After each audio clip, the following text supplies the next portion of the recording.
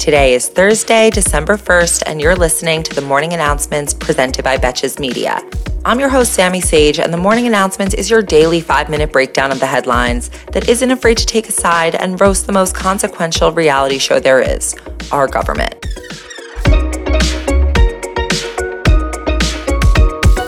Democrats in the House of Representatives held their leadership elections yesterday for next year's Congress, and Representative Hakeem Jeffries of New York will officially be the first Black person to lead a political party's caucus in either chamber of Congress.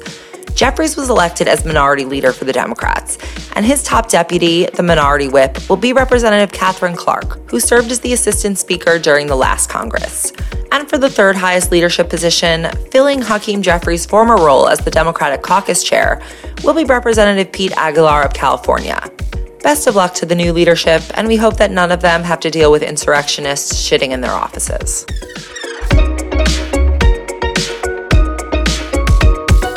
The House of Representatives must be running on that post-Thanksgiving, pre-holidays energy, because yesterday they also held a vote on legislation to avert a nationwide railroad strike, resulting in the passage of 2 measures, though these still need to be passed by the Senate. The measures include 7 paid sick days for railway workers, which is a big issue in this negotiation because they currently have 0, despite the fact that so far in 2022, the rail industry has made record-breaking profits of $21.2 billion. And since all business happens on a balance sheet, in a statement by Senator Bernie Sanders, he said that providing these 7 sick days would only cost the industry $321 million a year of their profits. So if you carry the 1, it looks like if you round up, these guys still would have $21 billion in profit left.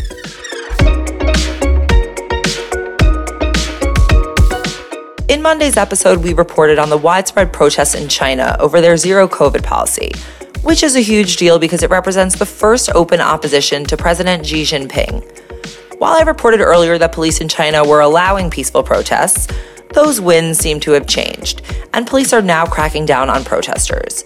A heavy police presence in former protest sites, as well as some protesters being contacted by police, has curbed the protests since the beginning of the week. Law enforcement officers were also seen patrolling in large numbers in parts of Beijing and Shanghai where demonstrations were held, and the country's health officials are calling for lockdowns to be imposed quickly.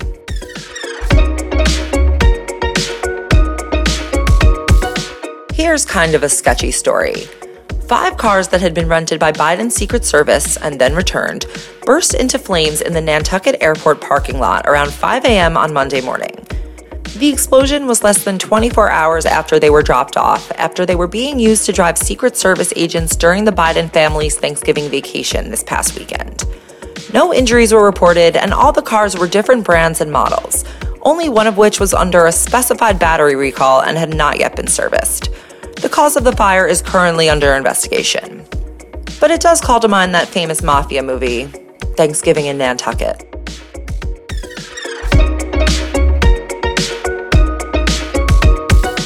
And again, we are finishing out our episode in scammy Man-Baby Valley for our final 2 headlines. On Monday, the crypto firm BlockFi filed for Chapter 11 bankruptcy following the collapse of FTX, which they had loaned $275 million, among other loans that they had made to other FTX-entangled companies that they now have no chance of being paid back. BlockFi's largest client had $28 million in their account when they halted withdrawals of deposits. It's times like these when you appreciate the FDIC. So, of course, we are left with the big question of how over 100 companies were able to become affiliated with FTX, which we now know was running a pretty basic Ponzi scheme, like not even a premium one. It could have something to do with the fact that both FTX and its founder, Sam Bankman-Fried, and his co-CEO were seriously in the pockets of politicians. Bankman-Fried alone donated $40 million in the midterm elections, which obviously leads to the question of what he might have been paying for. And we might have at least one clue. According to reporting, the SEC was actually looking into FTX earlier in 2022.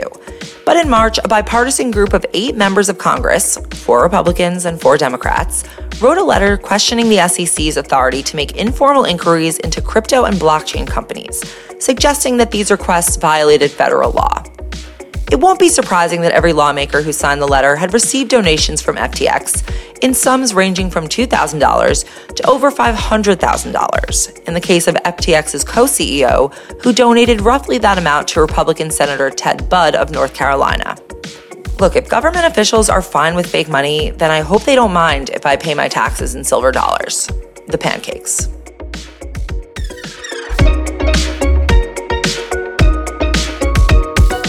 And finally, Twitter announced that they will no longer enforce their policy against COVID misinformation. Even with the pandemic having been declared over, COVID cases are still averaging over 38,000 a day as of Monday, and approximately 300 people continue to die of COVID each day, according to the most recent national averages. But in case you were worried that nobody is doing anything to stop what's going on at Twitter, we may end up with an unlikely hero. The EU's digital chief Terry Breton officially warned Elon Musk in a remote meeting that Twitter must take significant steps to comply with EU's content moderation laws. Yeah, they have those. Now Twitter will need to be compliant under the newly passed Digital Services Act if they want to continue operating in Europe. EU regulations require transparent user policies, operational levers to moderate content and freedom of speech, as well as tackle disinformation and limit targeted advertising. If you've ever wondered why you're constantly being asked about cookies, that is the reason. Musk reportedly agreed to let EU officials stress test Twitter for compliance in early 2023. Has Elon Musk ever seen a pack of cigarettes in Europe? They are not fucking around there.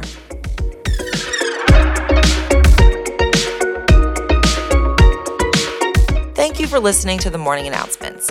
If you're a fan of the show, please consider leaving me a 5-star rating on Spotify and/or a review on Apple Podcasts. And of course, please share the show with your friends or on your Instagram story or TikTok. Your support has helped us grow so much and reach so many new listeners, and we are excited to keep it going. And of course, we are excited for you to be a part of that. Until tomorrow, I'm Sammy Sage, and now you know what the fuck is going on.